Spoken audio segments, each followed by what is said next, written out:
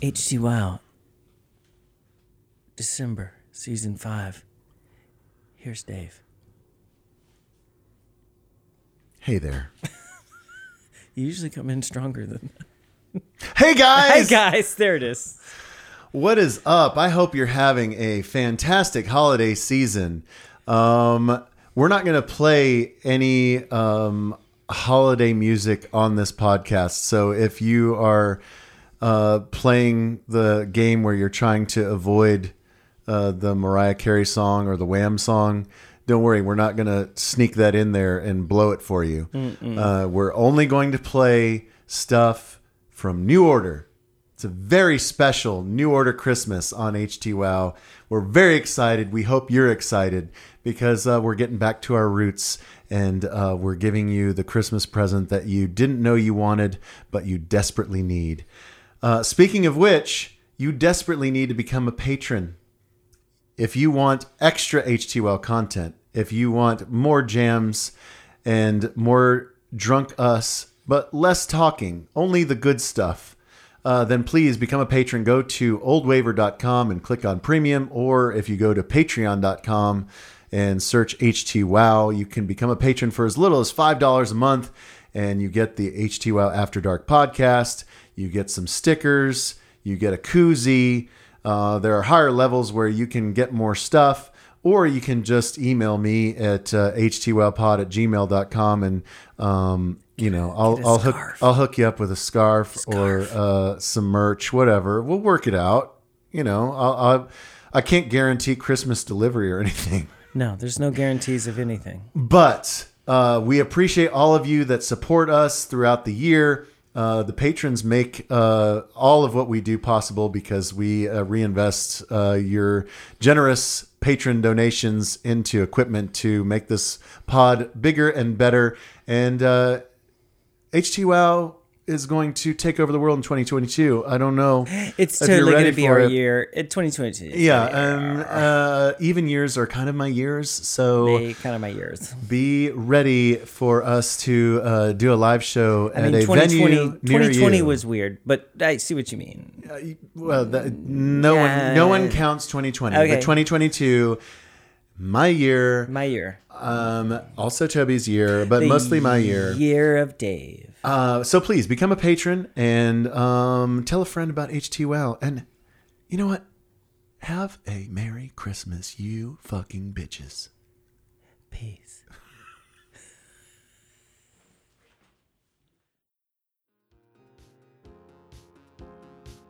Go antiquing and get like old gas station signs. Right. Look at this Gulf sign. When was the last time you saw a Gulf station? Yeah, is that a drunk bar or what? This will look perfect. Oh, you know that big piece of fence in my back? I'm going to put this on. I'm going to put this Gulf sign on there. Sinclair. I mean, it's got a dinosaur on it. Dinosaur on Because dinosaurs died and turned into oil.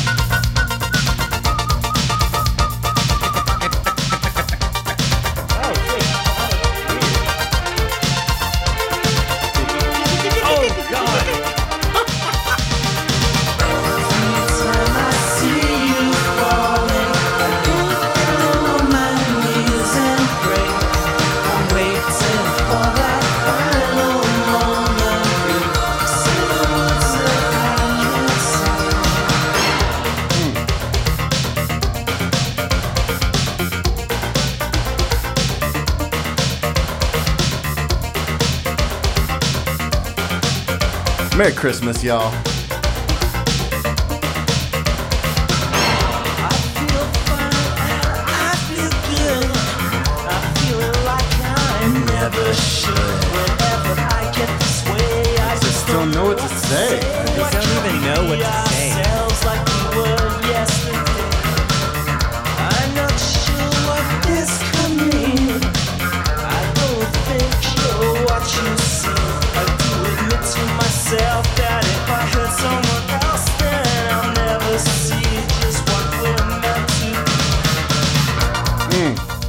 Yes.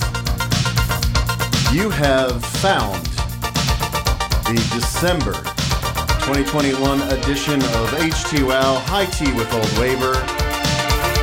This is episode 53 of Htwow.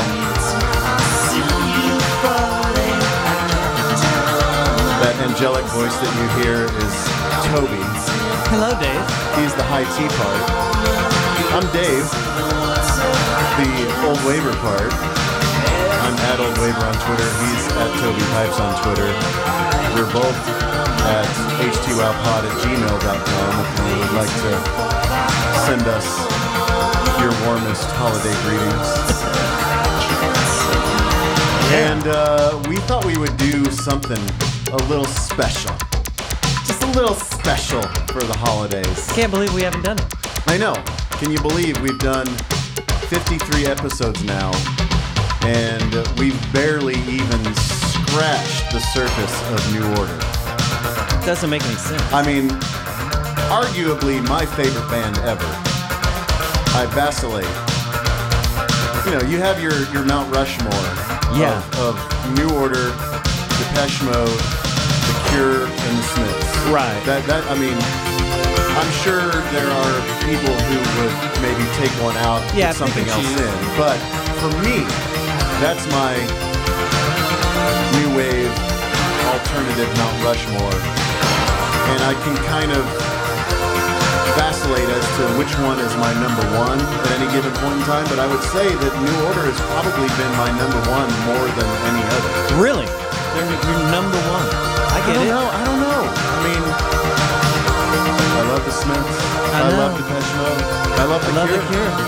I didn't love The Cure as much back then, but I love The Cure more now than I did back then. I know that Craig is the same way, and Manny used to be the same way too. He would switch all the time. Yeah. It would be Depeche Mode, New Order, and then all of a sudden, it's like The Cure's the thing. Yeah. Well, I know towards the end that Manny was kind of, he had burned out on New Order.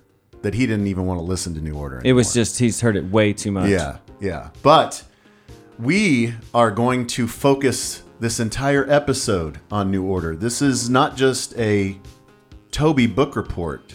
This is an Htwow holiday special New Order edition.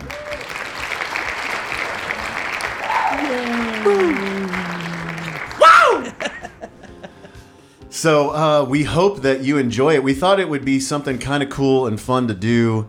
One, because it's a show that programs itself. We don't have to think too hard about it. Yeah. I mean, and we have to think because we have to narrow it down. There's way too many things we could play. Yeah. It's a good thing we have the After Dark.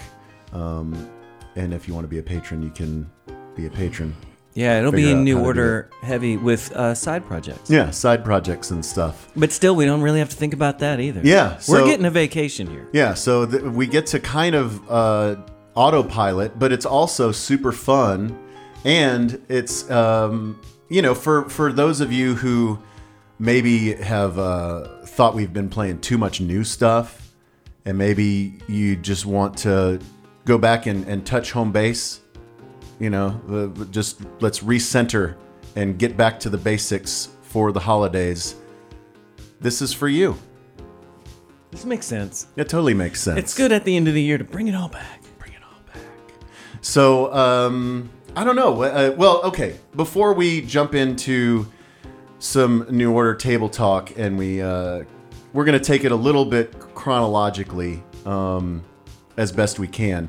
But before we do, let's do a little sponsor business. Yeah.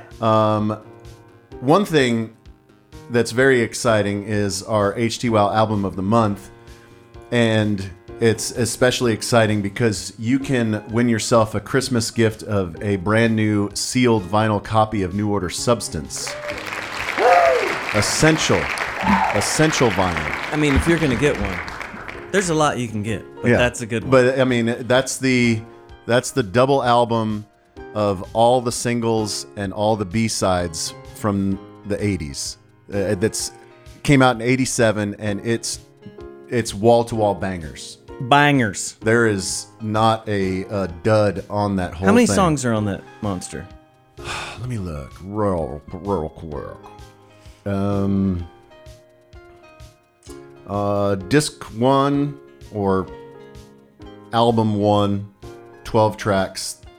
Those are the singles. Mm-hmm. Then the B-sides, 12 tracks as well. You can see why they called it Substance. Substance. There's a lot of substance. A lot of meat on those bones, you know what I mean? So if you would like to win a vinyl copy of New Order Substance, go to our vinyl sponsor, PositiveSpin.com, positive with a Z. Woo! And look for the banner at the top that says Htwow Album of the Month, and click on it, give them an email address, and you have surprisingly good odds to win a brand new copy of Substance. So let's go. Support our wonderful sponsor and win yourself something for Christmas. Yeah, a little Substance record for Christmas. And maybe do some holiday shopping while you're there. I don't know. Maybe. I think they do like free shipping if you spend $100. You know what would be really nice for Christmas? What? Htwow scarf. Yeah, those aren't for sale retail. But if you really want to buy one. You can't really buy one? Well, they're in my closet right here. Well, that's what I mean. Yeah. So yeah, if you want an Htwow scarf, scarf. I don't know. We'll shoot out a picture. Yeah. Okay. But yeah, htwowpod@gmail.com if you want some. If you want a Chili Bell shirt or an yeah. Htwow scarf. I mean, you should totally. Yeah, we gotta sell those. But I'm looking at the scarf right now. It's a good looking scarf. Yeah. It would make a music lover's Christmas come true. Mm-hmm. I don't know what that means. And then the other sponsor that we need to say hello to, I didn't actually visit them this month because they gave us so much stuff last month. I speak of our friends at Good Friend Package. Matt Tobin loaded us up with giant Magnum bottles of crazy stuff. And so our first beer today is actually a barley wine. It's from Brooklyn Brewery. It's called Hand and Seal. I have not tasted it, but during the open, you did, and you... No, I didn't taste it. I smelled it. Oh, you smelled it. Wow. Mm-hmm. Yeah, it kind of... It tastes like mashed cherry, or smells like mashed cherries. Did it turn? No. It tastes better than it smells. Oh. It's very smooth.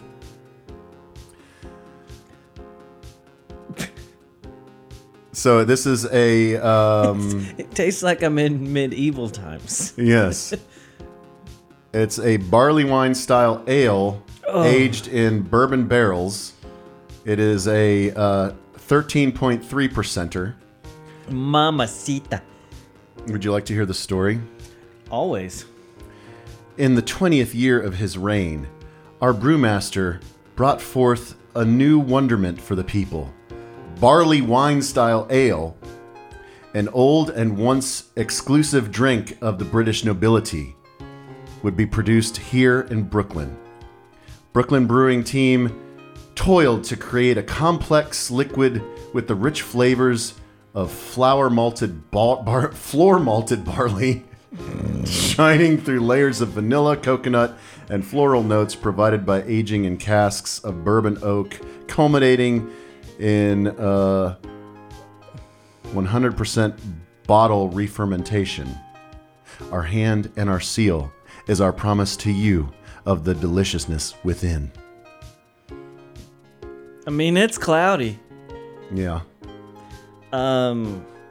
You were the one who picked... We didn't have to drink this one, but you picked the barley wine. I didn't know we were going to have to joust. Well, I mean...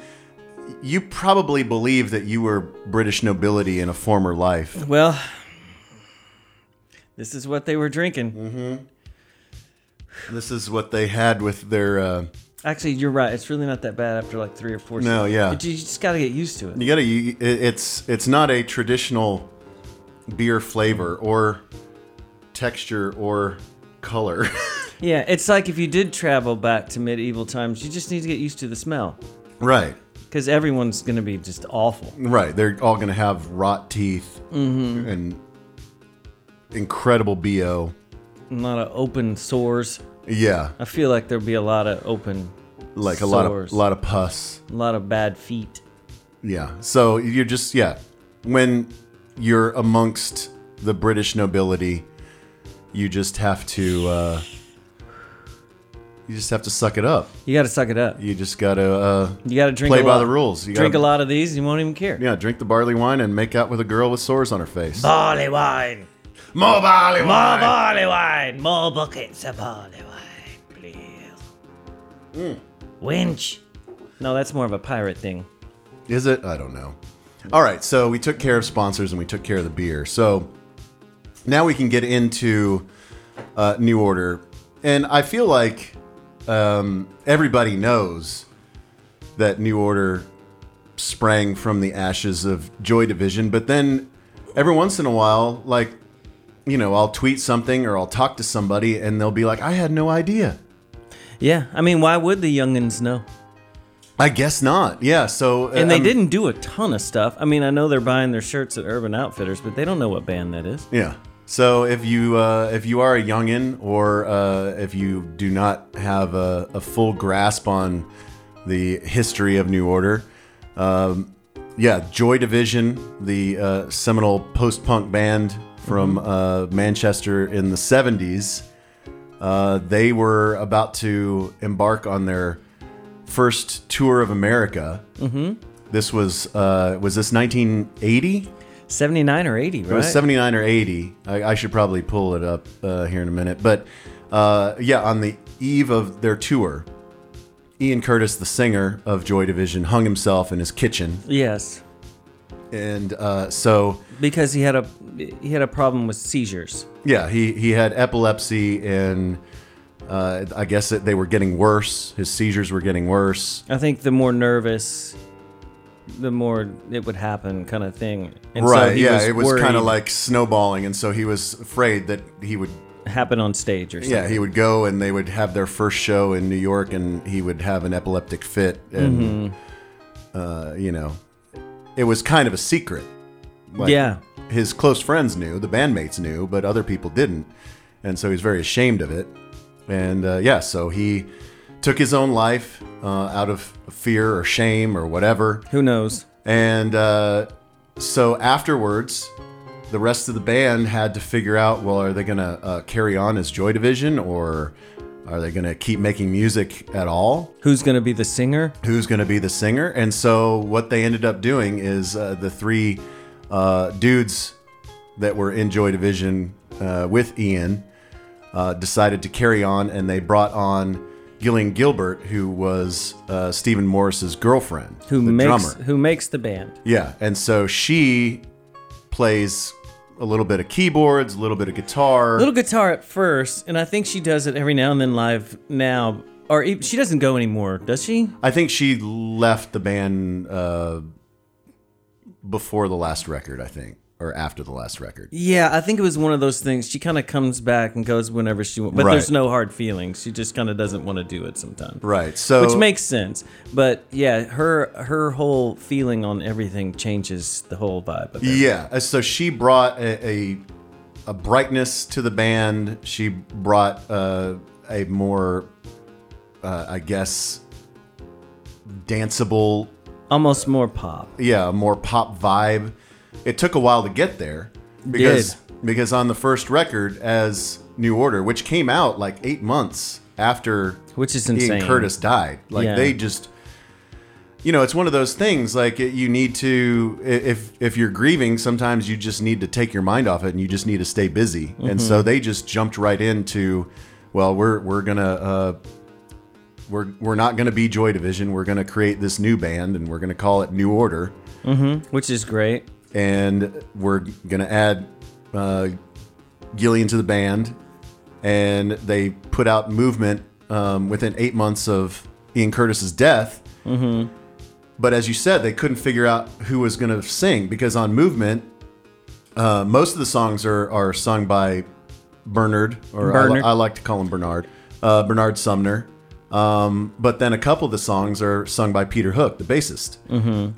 But they both kind of sound the same because they both sound like they're trying to do Ian Curtis. Which if you're gonna pick a singer, it's funny that they picked him because his voice is Ian Curtis is not your prototypical frontman at all. He is not a crooner. No. But cool voice, but not acquired taste. Yeah.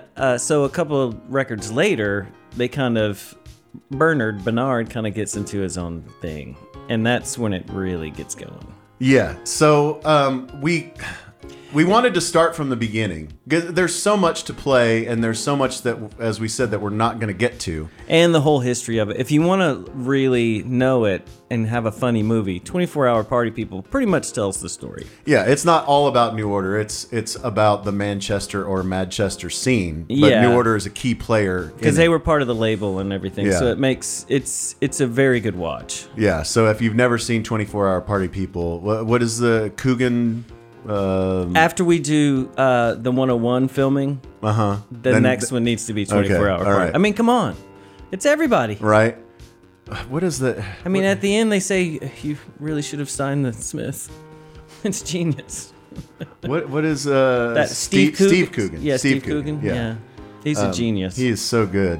Yeah, so if you want a primer on that whole scene, 24-Hour Party People is great.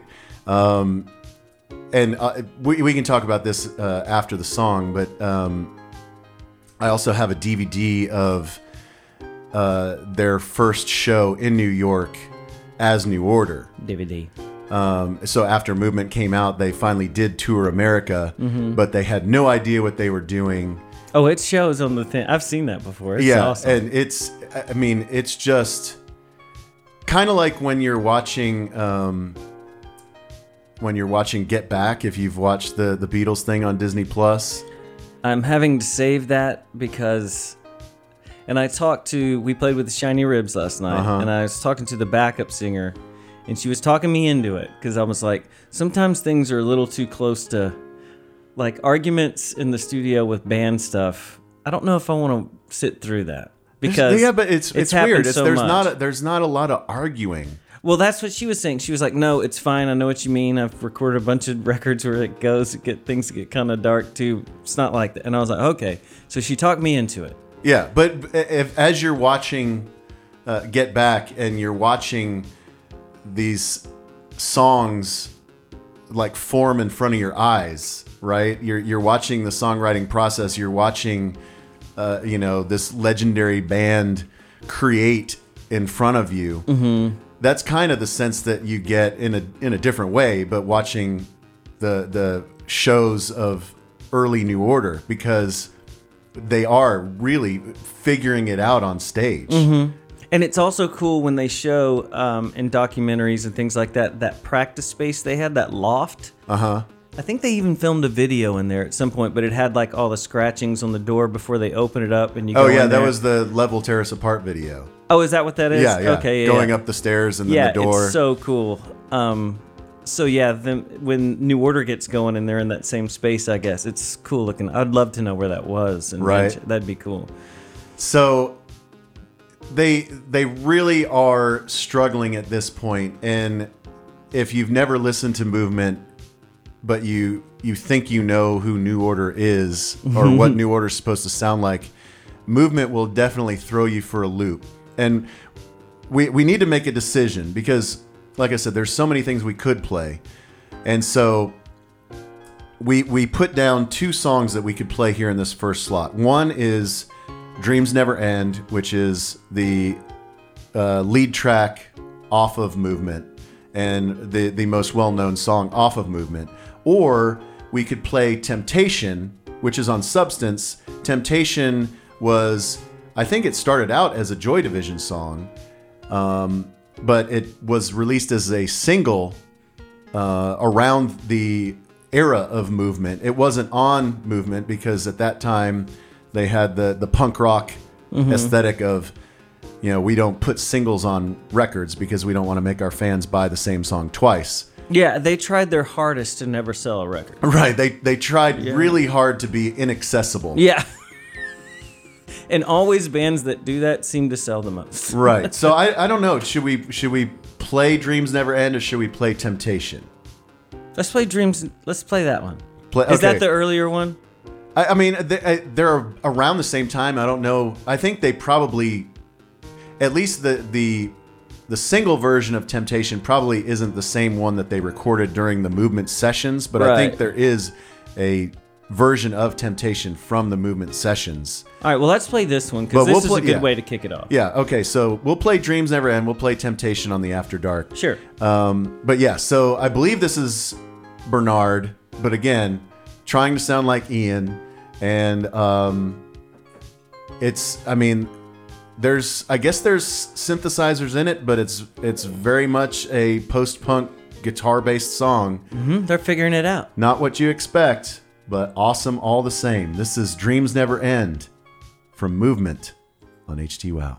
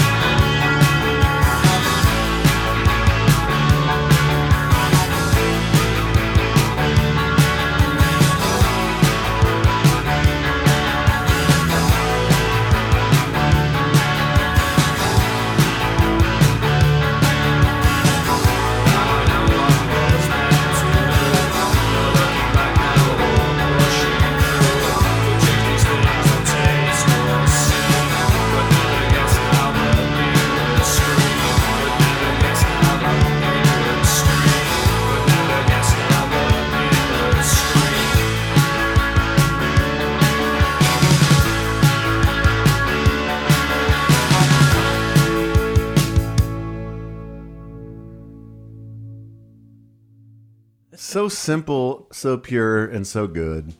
So simple, so pure, so delicious. So delicious. It's so good. Yeah, and I was telling you during the playback as we were listening, I can't remember where it was that I saw. It was some documentary, or maybe it was because they just did a like a 40-year anniversary of Movement. Because it came out in '81, and so maybe it was in one of those little YouTube videos or something that I was watching. But they were talking about how they had a very predictable structure of like verse, guitar line, chorus, solo, because Bernard wasn't confident singing and playing at the same time. So he would strum the rhythm parts and sing, and then as soon as the verse was over, then meow, meow, meow, meow, meow. Well, that was early Cure. Right. When they were, especially when they ended up just being the 3-piece almost for a while, and Robert, he didn't want to play all that crap, and while he was singing, right. So it was just wait, then play the ditty, play the little ditty. All right, back to the boys don't cry thing or whatever. Right. Yeah, so it totally makes sense. It's very punky. Yeah. I mean, they've never been renowned as the best musicians in the world. No, and not even not great singers. No, and they're all self-taught.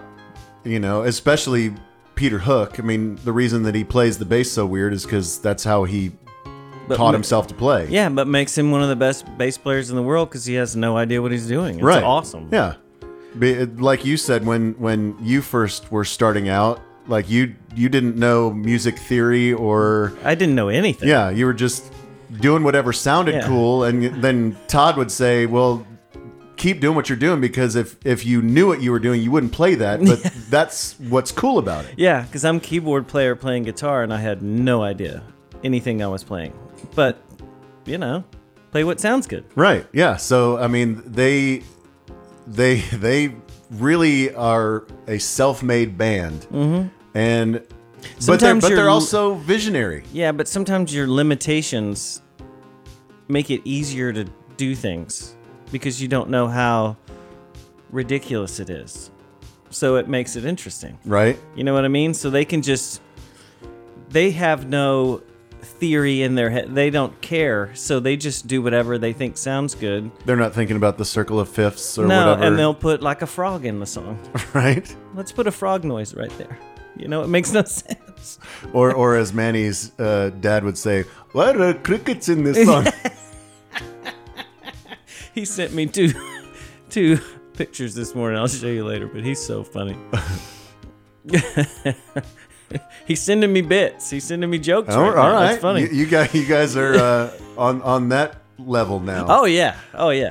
It's probably 4 or 5 times a week. Awesome. Yeah, we have things. Yeah. So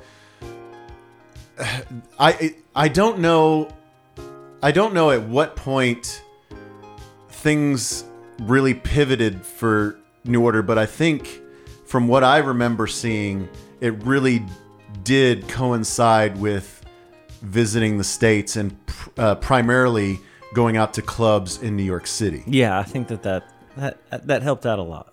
So after Movement comes out and they tour the U.S., I'm sure they did not play very many dates, probably just a handful on the Eastern Seaboard. But they did spend a good amount of time in New York City going to Studio 54 and whatever the hot club of the time was, where they had like nude leprechauns mud wrestling. But I think that the club scene and seeing the visceral response of people to music on the dance floor really sparked something in their minds, like, hey, we don't have to do the same post-punk thing that we've been doing all this time, because they, like Level Tear Us Apart, and there's a number of things on Still, the last Joy Division record that had synthesizers. So they were starting to experiment. Yeah, they were leaning in a direction, but I don't know if Joy Division would have ever gone to the drum machine thing. No. And I think that's when New Order really makes the move, and how cool the drummer is to let this happen. He really liked drum machine. They programmed that stuff out with like sheets of paper and laid all this stuff out and hooked all those keyboards out to make them perfect, because before that they're just playing things by hand, And then all of a sudden, they figure out how to do sequencers. How to hold down one note, and it goes, and because they programmed it out, and they were one of the first to really master that thing. That was the thing, is that they were all of a like mind, because they all were like studio rats, and they were like gear nerds, and they liked figuring stuff out, and they liked playing with stuff and inventing new patches and new sequencers and whatever. And if his girlfriend is Gillian, think about them sitting around with, she's getting new synthesizers and stuff.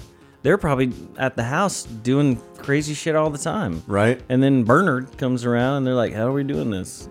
It's awesome. And they have a little bit of money now too, so you can buy the synthesizer, the new whatever, and the emulator, and really make things happen. So as we mentioned, Movement comes out in 81. They spend time in America. They spend time in New York. I think they actually had like a extended stay, like where they were recording in New York. And then album 2 comes out in 83, and that's where Joy Division is officially, like, all of those dead leaves, like the dead skin is all molted off, and when Power, Corruption, and Lies comes out, that is fully formed New Order. I would like to know the day or what practice that when he started singing the way he normally sings, or just on accident somewhere he was doing something and they all just went, dude, you should just sing like that. Why are you trying to sing down here? Yeah. Use your natural voice. Yeah, you're this guy. Yeah. Like, be this dude. Not that it's a better singing voice, but it fits better. Yeah, it's the same out of tune, but in a different range. Yeah, so we also debated on this one as to whether or not we wanted to play a non-album single, or if we wanted to play the jam from the record. And once again, we got to play the jam of the record. So much like Movement, we played Movement track 1. We're going to play Power, Corruption, and Lies track 1, Age of Consent. That's the one. You've heard, even if you didn't know this was New Order, you've heard it a billion times. Yeah. They play it in freaking supermarkets now. But which is insane. It is one of the greatest New Order jams of all time. One of the greatest keyboard lines of all time. And it really just sets them off on the trajectory that made them crossover superstars in the 80s. Really, I mean... Do you think this one was the one? Well, for our kind of group. Yeah, I mean, you had to be into this kind of music. I didn't become aware of them until later, but I'm saying that this is what sent them on that trajectory to become what they became. This was starting to be played in clubs and things like that. Right. But that was their goal. They were like, let's be a club band. Let's screw playing live. Let's play stuff that people want to dance to. Yeah, I mean, that's what was going on in Manchester. Right? It was right in front of them. So let's play it. Let's kick it down. This is track 1 off of Power, Corruption, and Lies. This is Age of Consent on Htwow. Merry Christmas. Won't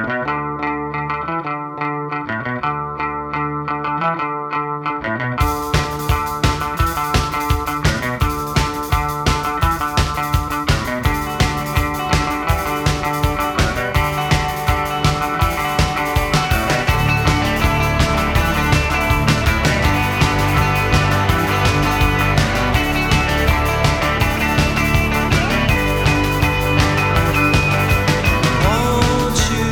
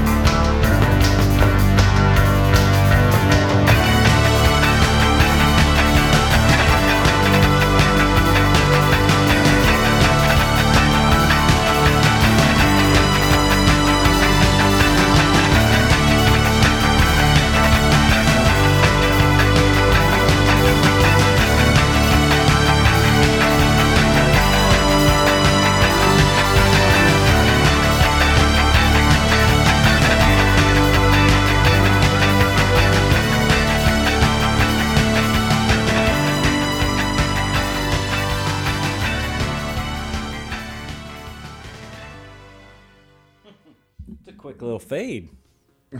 They got out of there. Yeah. Now, who's recording that? Is that Martin Hannett doing that? Oh man, let me look it up. I don't know if it is at that point. Let's get it right. Let's get it right. Because I know he drops off eventually.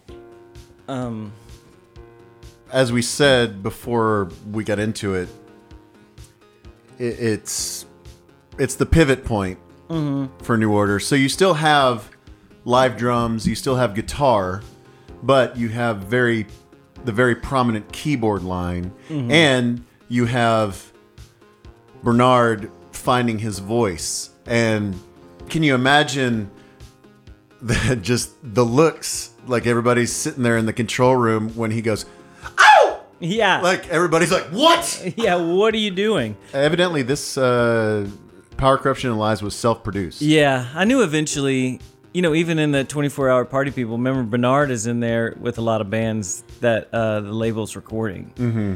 He ends up doing a lot of stuff. So I could see that, sure. They have the money at this point. Right. How much money do you think they have at this point? Like, just because we think that those songs... I mean, Blue Monday hasn't come out yet. No. Not that they made any money off of it, because they... Remember? Well, did Blue Monday come out before or after Power, Corruption, and Lies? Surely it was after. Because the Village is on Power, Corruption, and Lies, which is like the instrumental version of Blue Monday. It has to be after, right? I mean, I'm gonna have to look up now because it's the whole. That's when they go total synthy, everything. Yeah, and you remember that's the one that they lost money on everything they sold because of how expensive the. Yeah, because the sleeve to the 12-inch was die cut to look like a floppy disk. Had too many colors on it. Yeah, yeah, we're losing 5p on every single one of these we sell. Yeah. They have a whole thing on the packaging on the wiki. On Blue Monday? Yeah. Because remember the artist was famous for like showing up with the posters for the show the day after the show. And they would be like, it's a good looking poster. Yeah, looks great. It looks great. Show was last night. Looks yeah. But it looks thanks. good. No, that's good. Okay, so Blue Monday was released March 7th of 83. And Power, Corruption, and Lies was released May 2nd of 83. So Blue Monday actually came out a couple months before Power, Corruption, and Lies. I wouldn't have bet on that. So yeah, well, we're gonna play Blue Monday next. So I guess we're playing it out of order. Anyways, yeah, I go back and forth on what my favorite New Order record is. Mm-hmm. A lot of times it's Technique, just because I think that's when I really, in real time, fully was invested in New Order. That's when you got into it? Yeah, and that's prime of my life, high school years, whatever. Mm-hmm. But it's probably Power, Corruption, and Lies. I think it might be my favorite. Low Life is great too. Front to cover. But no, they do. Yeah, all of those. I mean, it's hard to pick. Yeah, it really is. When I was younger, I used to flip flop back and forth all the time. But I think it might be Power, Corruption, and Lies. Yeah, and it has the iconic cover with the flowers. Yeah, so it's Peter Seville. Is that how you pronounce his name? Seville. Sevilla.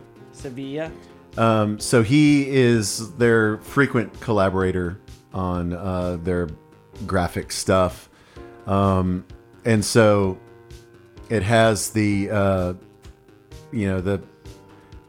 it's a painting called A Basket of Roses by some French artist. It's part of London's National Gallery, but then he puts like kind of like a color code up in the top right corner. It's like a mashup of like classic art and technology that doesn't make sense, but it's perfect sense in my mind. I just love it so much. Yeah, it's awesome. Anyways, okay, so we're gonna get more into New Order as they become unlikely pop superstars, and as I said, we'll play Blue Monday, their most iconic song, here in just a bit. But we do want to talk a little bit about stuff we teased on the November episode of Htwow, because we teased that we were going to have a very epic Friendsgiving, and we certainly did. And so I think we can kind of, I don't know that there's a whole lot to talk about of our actual Friendsgiving, like our belated Turkey Day. We'll send out the pic. I mean, the pic says it all. Yeah. So we can talk about that after Blue Monday. But in this segment, I wanted to talk about the experience of going to the Cowboy game, watching Cowboy Raiders, and sitting in the seats that my wife was able to snake, as it were, from the Raiders. Mm-hmm. Those seats were amazing. Behind the Raiders bench, because we had a big group, ended up being 8 of us, and so 4 of us were sitting kind of right at the 50, maybe 12 rows up, and then you and 3 of our other friends were at about the 40, and you were maybe 20 rows up. Right. So we could see each other, we could wave. Yeah, hey! And then at the end, in the fourth quarter, we ended up consolidating because a bunch of people had left, and so you guys came and sat with us. Well, we also, you could tell if someone got up to get a drink, we were like, oh, Dave's going up there. Let's go. Yeah, yeah. So it was easy to go up to, because we had a really good bar behind us up there. Yeah, so we were in the 100 level, so... It's the Hall of Fame club. Yeah, and so we didn't have access to the super swanky club. I thought maybe we would get like... Where Kirk plays? Yeah, I thought maybe we would get like Thanksgiving buffet. Sure. There was none of that. There were tickets and no like special privileges beyond the tickets. But at least that 100 level, you have your dedicated concession areas, your bars, like full service bars where you can get liquor and stuff, and you have your own restroom for that section. Right. And so only people that sit in those sections can access this concourse. And so it makes things pretty quick to take care of business. It's posh. Yeah. And so every break, like at the end of a quarter and at halftime, we would all convene and talk about what was the insane things that we were watching on the field, and everyone was like, "It's gonna be fine. Everything's gonna be fine. Everything's fine. Everything's fine." But it was also what was happening all around us. It was chaos. Yeah, it had been a long time since I had been to a Thanksgiving game, and it was lit. Everybody was ready to party. And the game was so long that everyone it was like got a 4-hour game. It went to overtime, so that. Yeah, I think Norm ended up saying that was 4 hours and 10 minutes. Yeah. Which, that's insane. So everyone is just tanked. Yes. So we didn't get out there as early as I had hoped, because there were just so many moving parts. Everybody having to kind of... I was coming in from out of town. Yeah, you were coming in from College Station. Everybody was convening at our house, and we had... our brother and sister-in-law, and their kiddo, new baby. They were in and staying with us, and at the last minute, they both decided that they didn't want to take the baby to the game, and they kept on debating back and forth. Well, you should go. No, you should go. And so finally, they both decided to stay home. Yeah, they could not have taken that baby. It was too long. No, yeah. It would have been a nightmare. Pissed. And so they made the right choice. But we had to scramble and try and find 2 extras, and we ended up finding 1. We had to eat 1 ticket. And so by the time everybody got to my house, and then we got out to the stadium, we didn't have time to like full on tailgate or do anything crazy. So we had like a beer in the parking lot, and then we walked in and wanted to case out our situation, see if we got free Thanksgiving buffet, which we didn't. Yeah. And so the fact that it was full bar really set us off because there were a lot of double Tito's and soda, and then maybe some tequila shots that were going down, and no food. Yeah, I think I ate half of a sandwich. I bought a hot dog for Marissa that she didn't touch. We did have a thing of community nachos, but there was nowhere. They didn't have any tables or anything in the concourse, so our friend Craig was the tall boy table, just with his palm out holding up the nachos for everyone to eat. Which is really out of place for him. Yeah. He's not nacho guy. No. But yeah, we all dug into the nachos, and that at least gave us a little bit of a base. Yeah, I had one or two of those, and Katie made me eat one bite of her hot dog because she saw me looking at it. She was like, just eat it, and shoved it in my mouth. And I was like, I don't want... Oh, God. Well, it's good. It's good. Tasty. So, catch me up to speed, because you, on your row... It was you and our friend Dale and our friend Craig, and then our late addition, our friend Mike. Yeah. So we had it was a little bit more the people around us, a lot of Raiders fans. Yeah, because we were on the Raiders sideline. Yeah, and there was a fight. Between... We couldn't tell what the problem was, but they got real mad at each other, and I don't even know if security came and took anybody away. There was like a breakup of it, and that was it. But the worst thing, did you see the old guy fall down? No. Do you know what I'm talking about? I think you guys talked about it, but I don't remember. Yeah, it was in the fourth quarter, I think. Like he ate it on the stairs? Something like, I don't think it was really on the stairs. I think he might have just sort of passed out.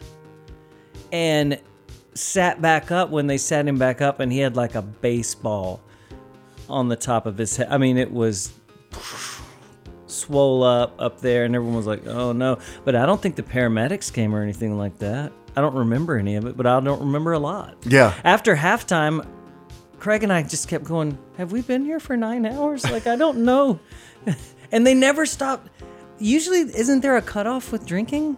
Well, they did cut it off, I think, in the fourth quarter. Did they? Yeah. Okay, maybe we just didn't need any more, because I was just like, I don't remember ever being cut off. It was crazy. But yeah, the tequila shot at a Cowboys game, no, maybe that's not the move.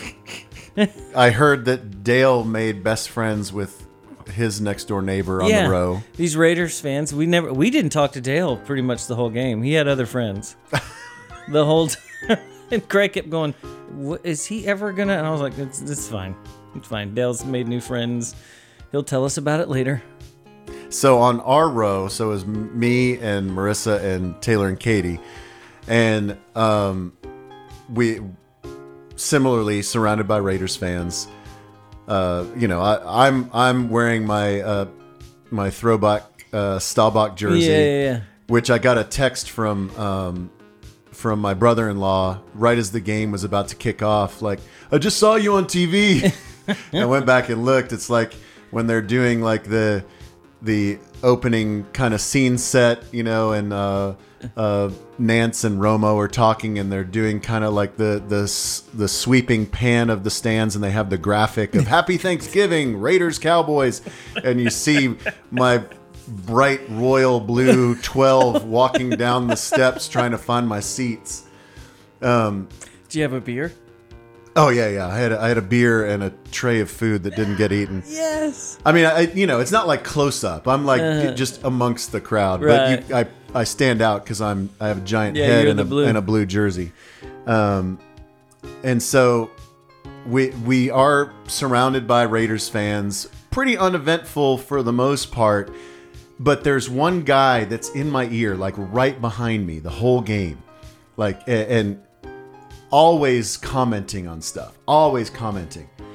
And man, I'm for the most part, it's not annoying, but it's every once in a while I'm like, man, I want to say something. Mm-hmm.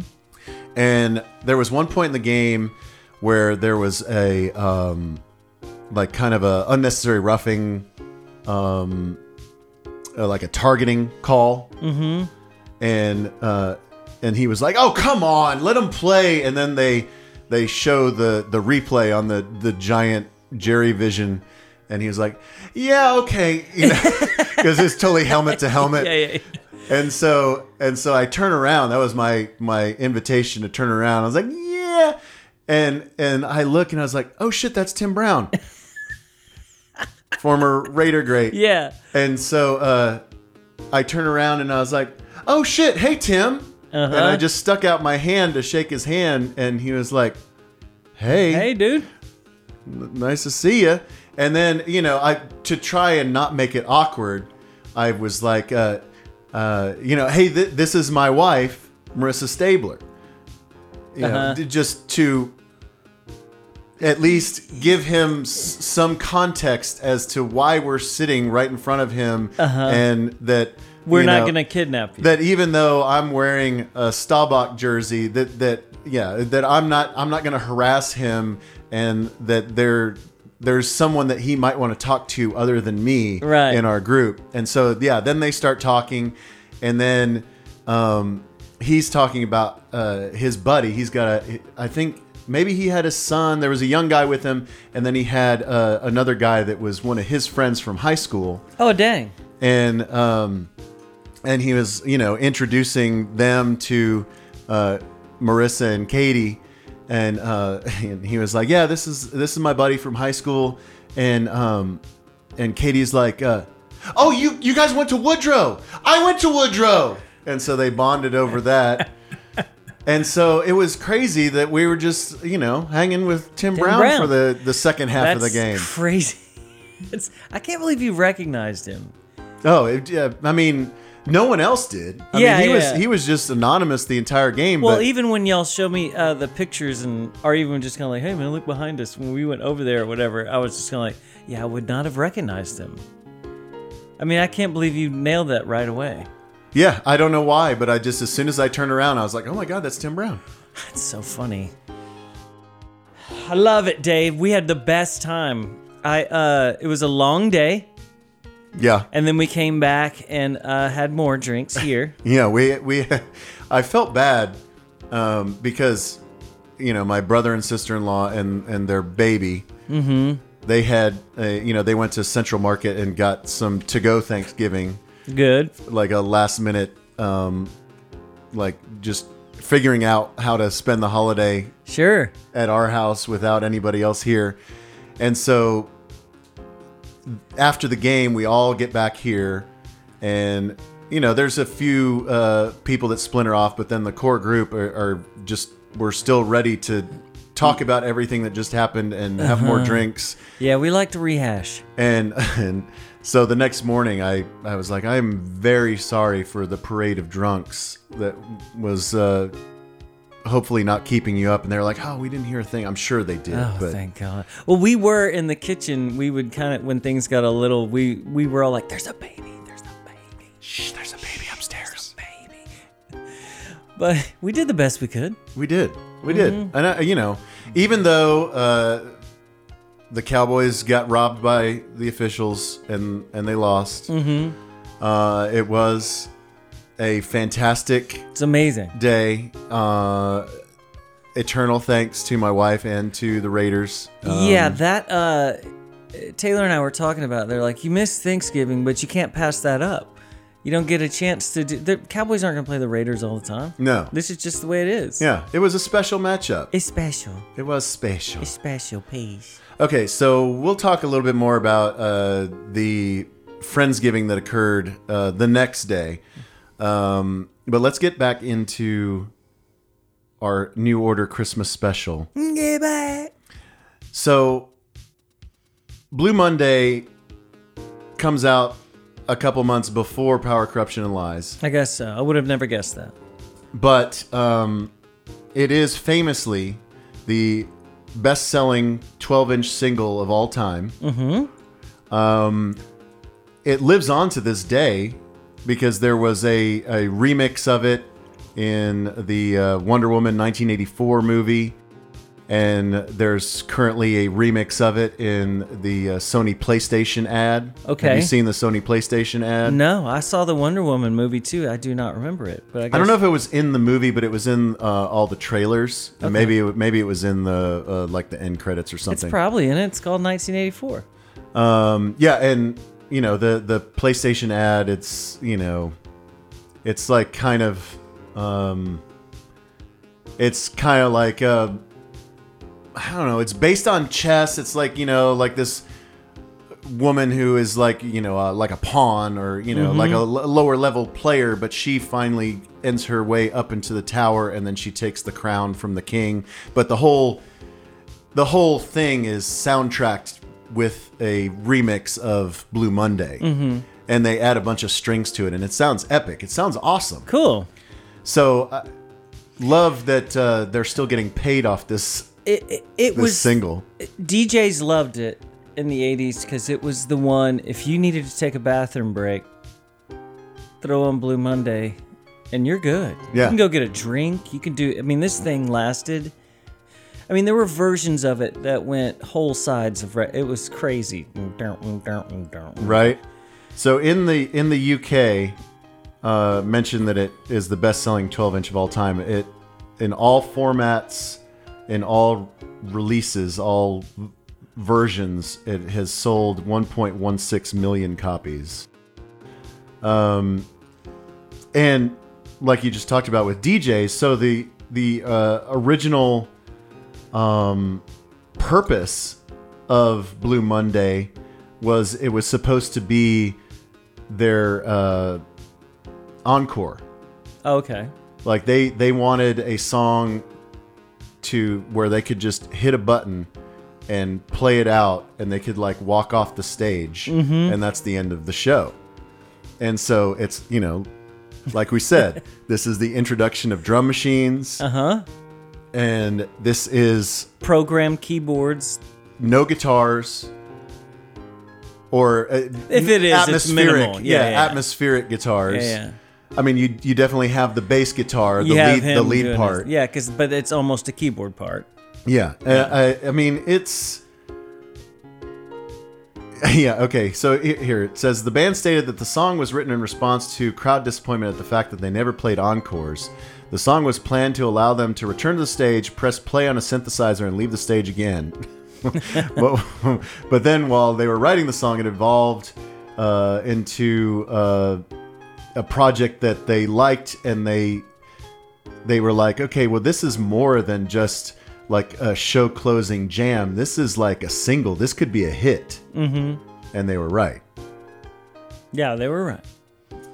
It's so good. What are you looking up? Well, I'm looking up what you were talking about losing money on everyone. They lost 5 pence per sleeve Yeah. due to the die cut of trying to make it look like a floppy disk. Yeah, he put every single color you could get on there, and they just went, huge art. When you're on Interscope and you turn in the album cover, they'll go, yeah, we can't go over 4 colors.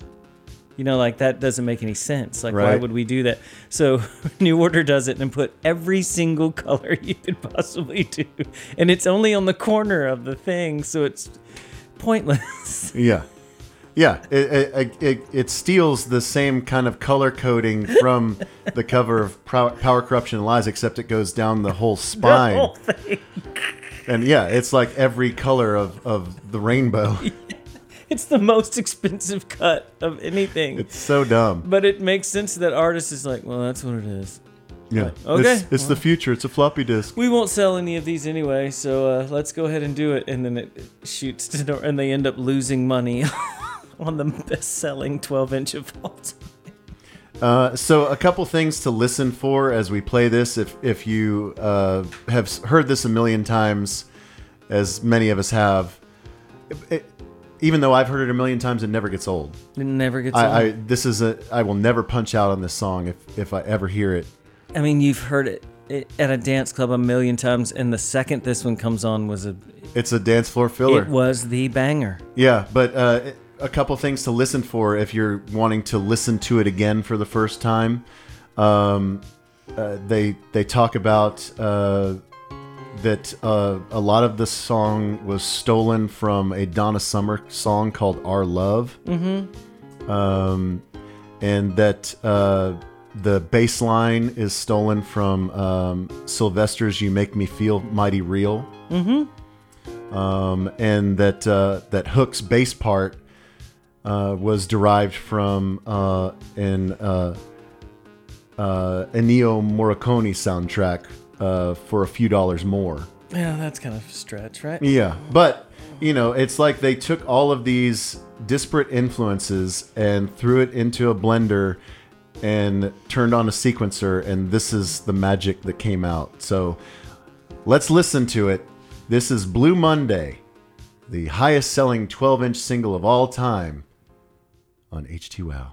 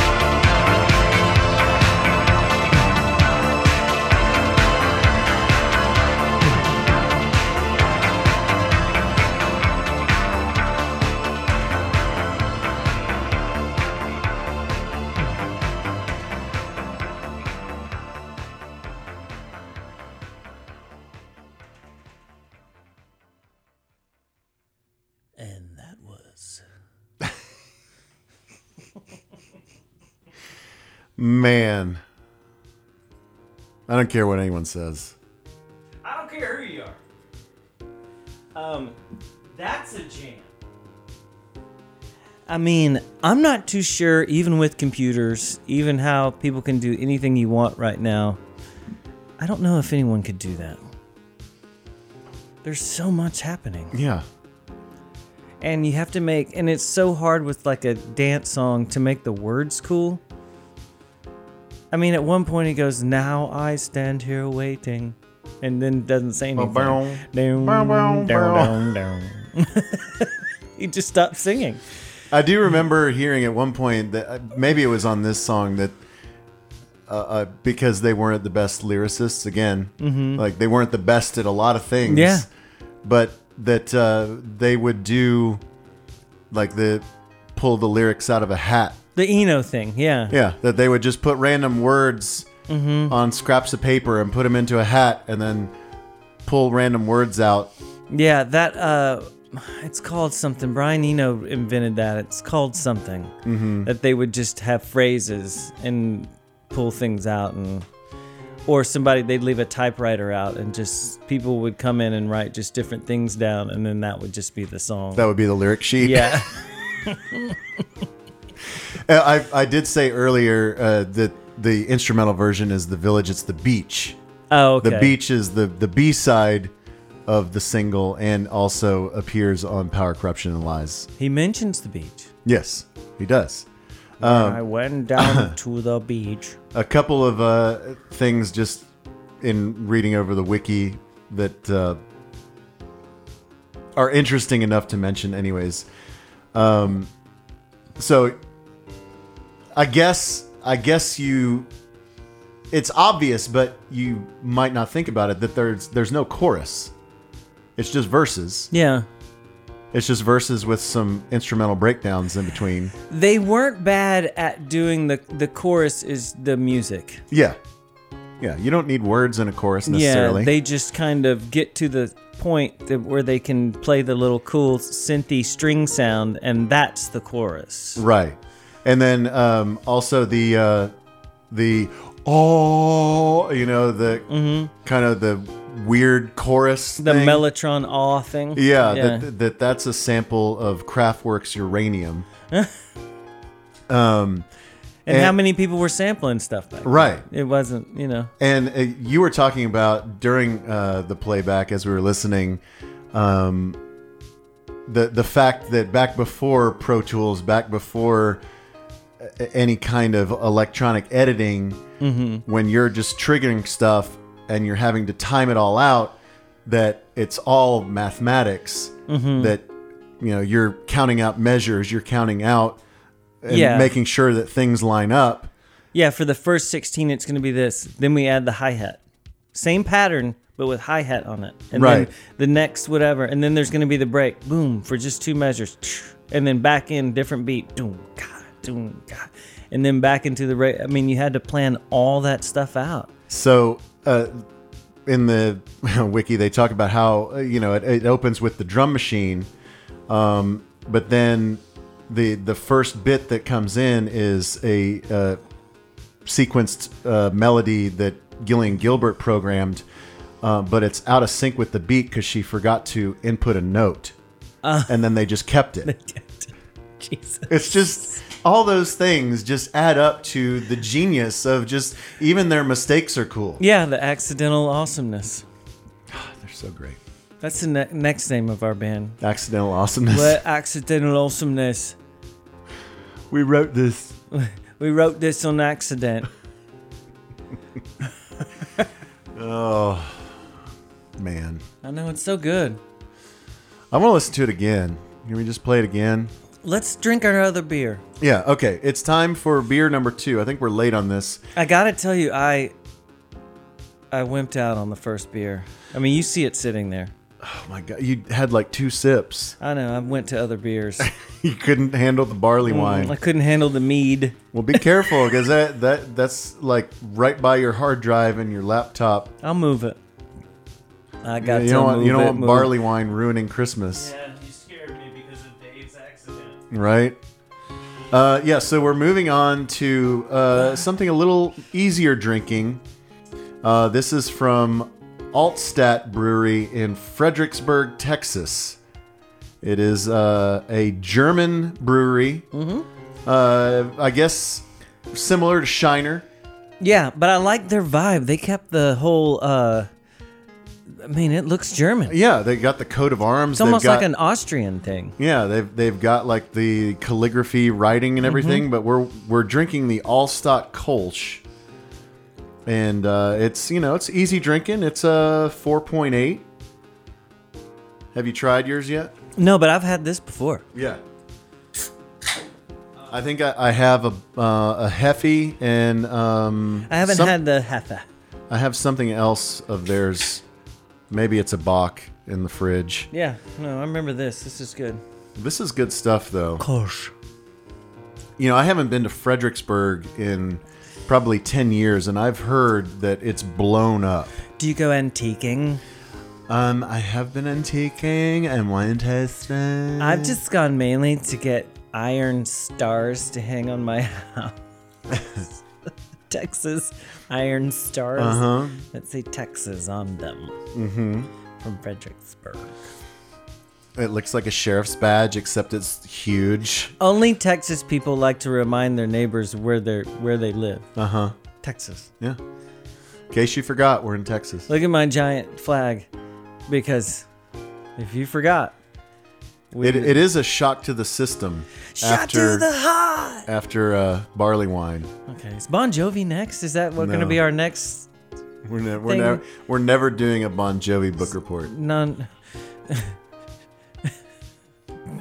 Although my wife has met John Bon Jovi, and she said he's beautiful and the nicest person she's ever met. And short.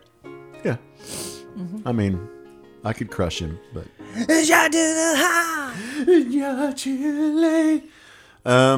I think this is good. It's super good. I thoroughly enjoy this. Anything compared to a barrel of mead.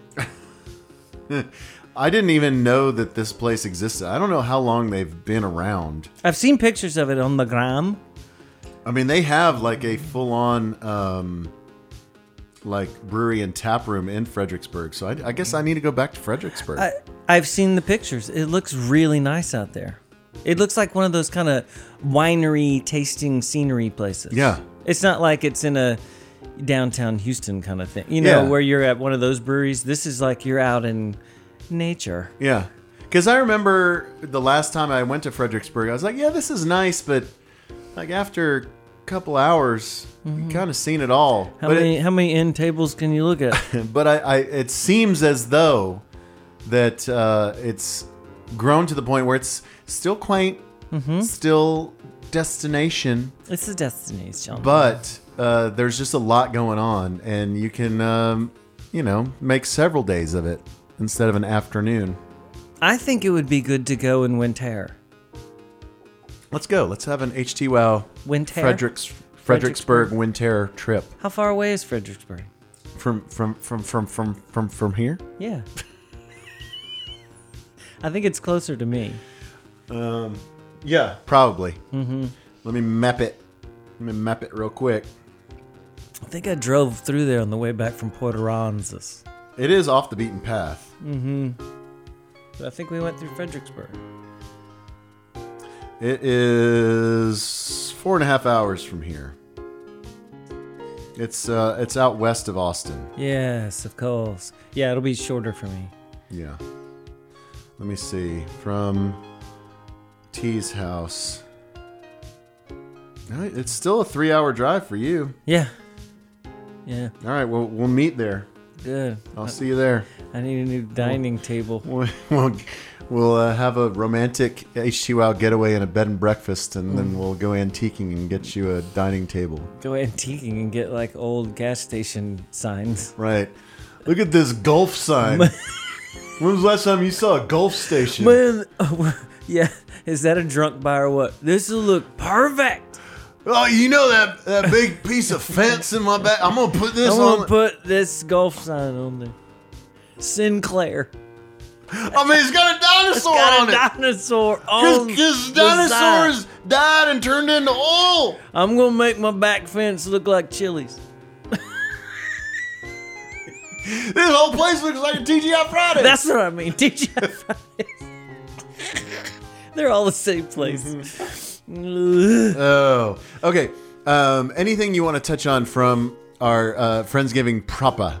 The food was great. Best turkey I've had in a long time. Thanks, Marissa. Yeah, Marissa takes pride in her turkey, and this was the first Thanksgiving, or well, obviously first Thanksgiving, but first major cook in our oven.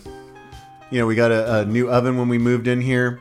And we actually sat at dining table. Yeah, but she was very excited because the last couple of turkeys that she's made, she's been very disappointed that the skin wasn't crispy, that it wasn't cooked evenly. But yeah, she nailed it this time. It was really good, and we had a blast. That was fun.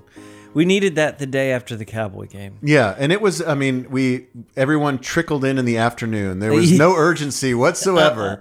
A lot of kind of bloodshot eyes. Yeah, and we, just college football on the TV. Get some Prosecco going. That's how you got to kick it up. Yeah, I had some Prosecco.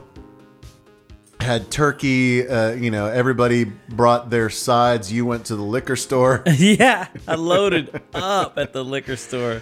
We were ready to go. That gin's going to last a long time. Yeah. Dude, it was, I think we've talked about this before. I guess last month I was talking about my conflicted relationship with Thanksgiving, because I love Thanksgiving, but I don't necessarily want to hang out with my family on Thanksgiving. Like, I like other people's family, and nothing against my family, just... I feel like I've done that, and it's just, I don't want to do it again. Like, maybe next year we can have all of the family come here now that we're, established and, we know how to host a Thanksgiving in this place. But it did seem like when I was a kid, right, that Thanksgiving, like, my dad came from a family of 6 kids, right? Right. So there was like a billion cousins. Right. And like just running around like wild animals. Like it was lit. Yeah. Like you met new people at Thanksgiving. Like I was like, whose cousin is that? Like I've never even seen this person. Like it was that many people around. And then it just kind of, eventually that goes away and you're kind of like, well, I don't want my mom to have to cook a bunch of stuff just because I'm rolling over there with Pace or something. This is crazy. So eventually you kind of just, I guess unless... I don't know, your wife or whatever, some huge family that they're, other than that, like, so the friends thing is the way to go. Yeah, I mean, because, I have a small family. Marissa has a small family. It was great that her sister and brother-in-law came in town, but then they had places to go, and so they left. I mean, they were in and out. They were here for 2 nights, so Friday, I took them to the airport because they had... other family to go see. You got things. And so... and they got a new baby. People want to see the baby. People want to see the baby. And so, I mean, we were left with, we need to have a turkey. And the main reason that Marissa wants to make a turkey is so she can make her leftover sandwiches. Which I missed out. I know. You had to get back to the station. So, we had Friendsgiving on Friday, and then we had... Sandwich We stand. had...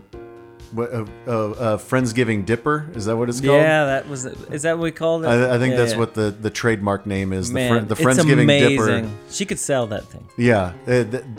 So those were made on Saturday. Not as good as years past because Dale kind of blew the bread. Oh, he was in charge of bread? Well, yeah, he was in charge of bread and he got the wrong kind of bread.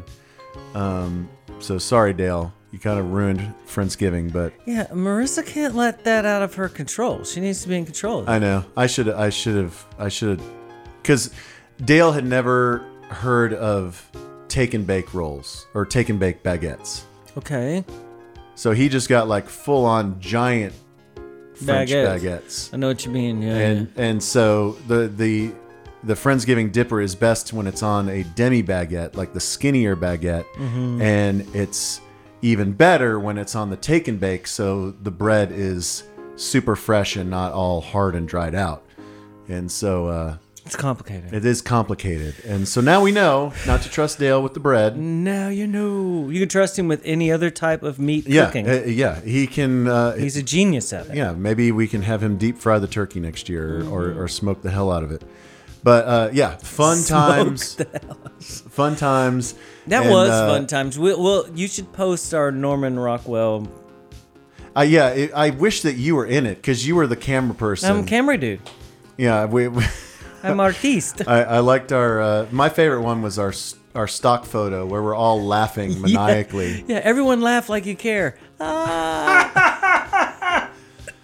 It's golden. Yeah.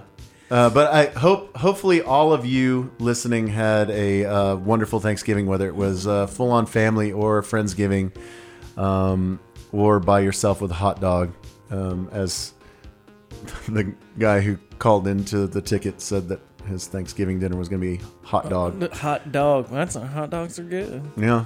But yeah, hopefully you guys had a wonderful holiday. And, but now it's Christmas time. Yeah, now just keep it rolling into Christmas. Mm-hmm. Keep getting fatter. Keep going. Dude, it's ridiculous. It's beginning to look. You can go. Going? Yeah, keep going. No, I thought we were going to trade off. Oh, never mind. All right, so to wrap up our journey through the New Order discography, we had some decisions to make because we haven't gotten past 1983, and they're still active today. So they're still active. There's just too much to get to, and so for the last jam, we could have played something off of Love Life, which we didn't. We could have played something off of Brotherhood, but we played Bizarre Love Triangle for the intro, so we touched that base. We could have played something from Technique, which is my sometimes favorite, but decided not to. No one really cares about what was the album that Regret was on? I won't remember. They get confusing on what songs are on what record. Sometimes they have too many. Let's see. I can't remember. Oh, Republic. Oh, yeah. Yes. Republic. Mm-hmm. That's the one with it. One half of the cover is like a house burning down, and then the other half of the cover is a guy and a girl on a beach wrestling over a floaty. I don't even remember that. It's so dumb. But Regret it's one of their all-time jams, and that was a great one. But we've played that on the pod before. We could have played something off of Music Complete, which came out in 2016, and maybe we'll play something from that on the After Dark. But we decided to play something from the 2001 record entitled Get Ready. It was sort of a comeback for them. I mean, it was... You hadn't heard from New Order in a long time, and usually those things are failures. Yeah, so Republic came out in 93. Uh-huh. And for all intents and purposes, they broke up after that. And Get Ready came out in 2001. And so it was the first in 8 years. And I think it had everyone? Did it have everyone? I think it did. Because I think I know Peter was on there. Yeah, I think after this... Was she on there? I want to say that Gillian had left at this point. She might not have been on it. And then when Peter left, she came back. Yes. She might not want to be in there because he was in it. Yeah. So here is the summation of latter-day New Order. So they get back together in 2001 for Get Ready. Full lineup, and they decide to make a more guitar-heavy record because they hadn't really played that much guitar over the last couple records that they put out, and then the next album that came out, Waiting for the Siren's Call, in 2005, that is when they added Phil Cunningham, and he replaced Gillian Gilbert. Okay. I mean, she might have had kids at that. Yeah. Well, she had kids with Stephen Morris, the drummer. They were still together at that point? Yeah. Huh. Yeah, they had gotten married. They were dating like all through that, through their heyday. And then they got married in the 90s. They had kids. And so she wanted to stay home with the kids. And so that's when they got Phil Cunningham in the group. And then after that record came out, that's when Peter Hook left. And then she came back. Yeah, because I think, I'm sure she just had enough of him. Yeah. He was kind of a thing, man. He was the thorn in... Yeah, and there's still a lot of acrimony. Music Complete was the first without Hook, but it did have Gillian back in it. And then they also added some other dude, and I can't remember his name. Steve. Oh, they already have a Steve. Anyway, you can clean this up and make it sound like I know what I'm talking about. You'll sound like a genius. But so we're not going to touch Waiting for the Siren's Call, which is by far their worst record. And we're not going to touch on Music Complete, even though it's great. We will probably play something off of that on the After Dark, but we are going to play something off of the reuniting, the reboot of New Order from 2001. Get ready. Reboot. It is the big single off the record. This might have been around 24 Hour Party People. Is that right? When the movie came out? Yeah. Might have been. Yeah. I want to say that might have been the resurgence a little bit. But anyway, it doesn't matter. Yeah. And interesting, ironic note.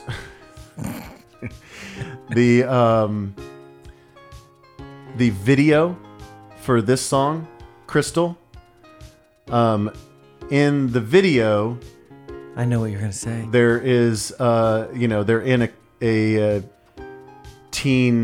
angsty teen's bedroom, and they have a poster on the wall that says The Killers. And that is where The Killers got their name. Well, remember, they're not in the video. That's a fake band playing. Right. That's what I'm saying. And so on the kick drum, also on the video of the band playing, says The Killers. Right. It's awesome. Yeah. So The Killers got their name from this video. But so they've only been around, I guess, since 2001.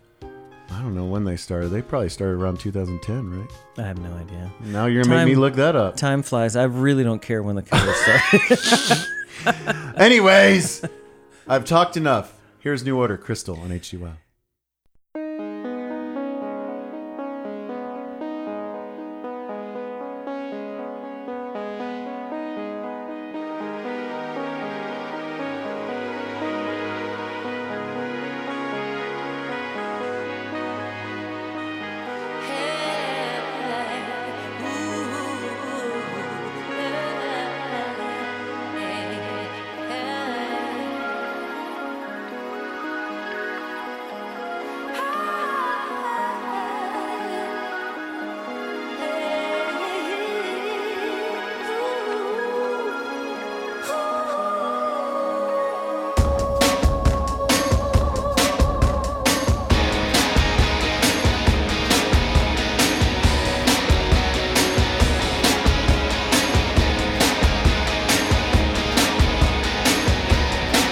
Like crystal, we break pieces. I'm a poor man. If you leave me, I'm applauded, then forgotten. It was summer, now it's autumn. I don't know what to say. You don't care.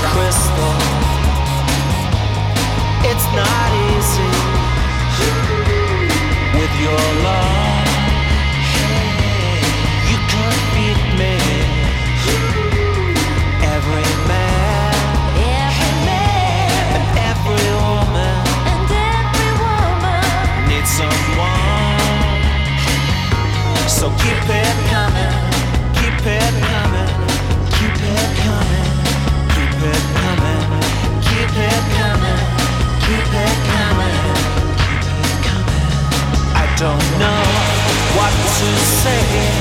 You don't care anyway. I'm a man in a rage with that girl I betrayed. Here comes love, it's like honey. You can't buy it with money. You're not alone anymore. You shut me to the core. You shut me to the core.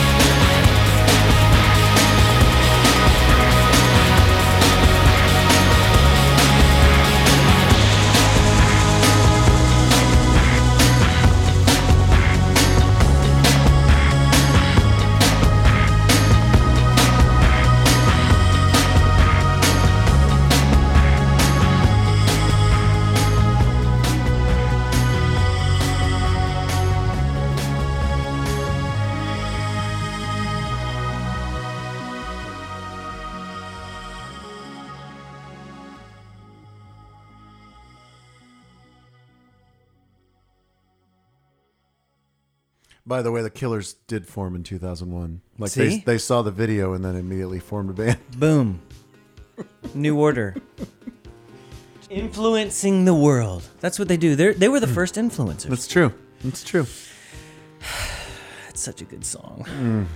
Because you know why I was happy about that song? It's because they could have sucked. Yeah, after 8 years away. And they come out with a banger. Mm-hmm. Banger! I mean, even the Depeche Mode stuff that comes out, we're kind of like, man, this one's pretty good. This is good. But I would listen. Crystal could have been on any of those. Like, I would have been happy if that was on any of those records. Mm-hmm. Such a good song. And there were other good ones off that too. Really recommend it. Yeah, Get Ready is hit or miss, but there are some hot jams. Like I said, Waiting for the Siren's Call, pretty poopy. But then they totally rebounded with Music Complete. Mm-hmm. I think that is a seriously underrated record, and I love it. I love it. Complete. I love it. Oh, by the way, the other dude, the the new Peter Hook is Tom Chapman. Tom Chapman. Sounds English. Yeah. So like Phil Cunningham and Tom Chapman, I don't know if you remember, maybe we'll play a tune from this on the After Dark since we're going to delve into side projects. Yeah. But do you remember Bernard Sumner's side project, Bad Lieutenant? Yes. So Phil Cunningham and Tom Chapman were both in Bad Lieutenant. Okay. But also, did those two do something on their own? Or one of those guys were in something? It doesn't matter. I don't know. You don't need to look it up. It's fine. I don't know. Oh, we played... we played it on the pod. I know, that's why. Shadow Party. Yes, and which one is that? It's both of them, I believe. Yeah. See, I'm not totally insane. Yeah, no, you're totally not insane. Half of my brain is probably burned, but the rest of it works. Yes. Slightly. Yes. So, Shadow Party is Phil Cunningham and Tom Chapman. Yeah. See. Sometimes I can remember things. I mean, maybe we'll play a Shadow Party song on the After Dark. I mean, tomorrow I won't even remember that we discussed this, but I remembered it right now. It's like when they say, if you're going to study for a test drunk, be drunk when you take the test. Right. Or like high. Yeah, because then you will be able to access those same parts of your brain that you studied. So that's when people think I'm dumb most of the day. Just wait till I'm drunk. Yeah. Then I will Then everything is going to be unlocked. If you want to hear about World War II, I got it. By the way, Shadow Party. So it's Tom Chapman, Phil Cunningham, but also Josh Hager and Jeff Friedel of Devo, if you remember that. Dang. No, I did not remember that. So it's Devo and the young spares from New Order. I'm sure it's the spares from Devo, too, because I don't remember those other guys. Yeah, whatever.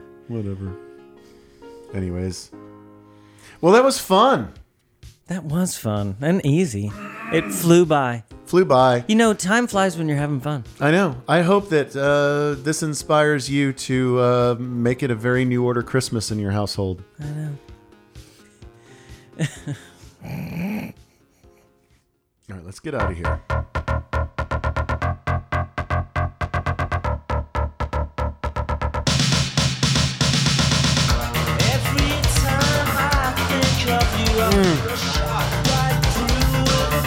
This is when they just really went for it. It's awesome.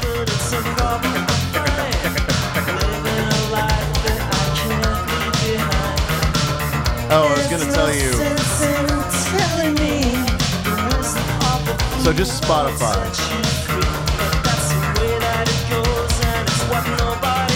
How many plays would you guess this song has? 137 million. You overshot a little bit. 90 million.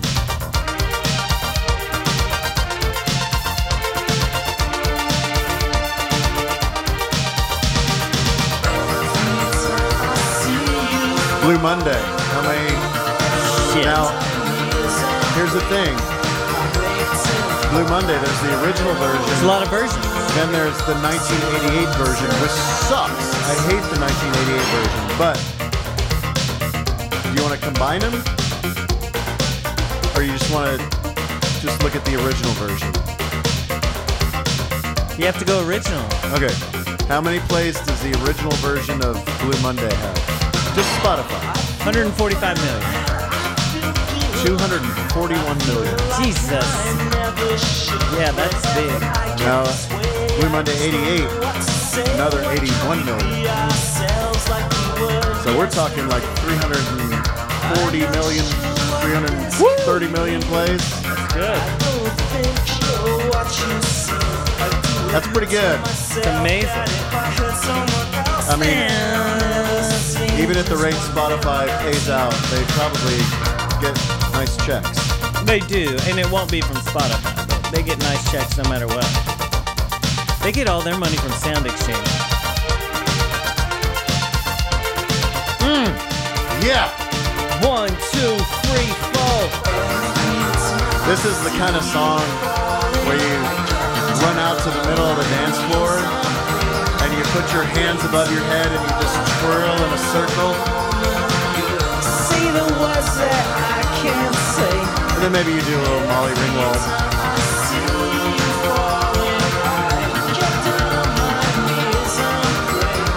I'm waiting for that final moment. You say the words that I can't say. Thank you so much for being here.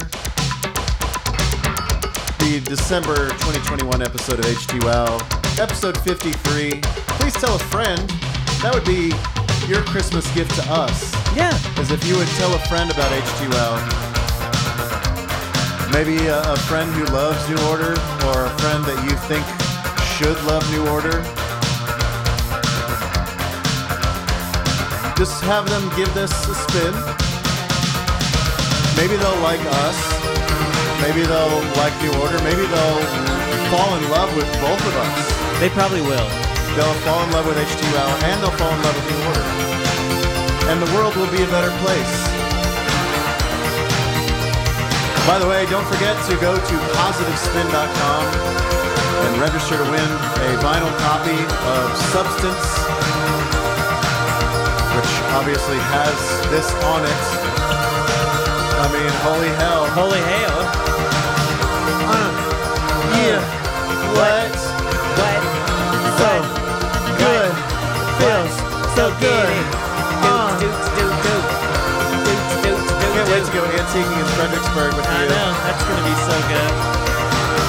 We'll see you guys next month in 2022. And don't forget to become a patron. Listen to all the side projects and crap. Merry Christmas.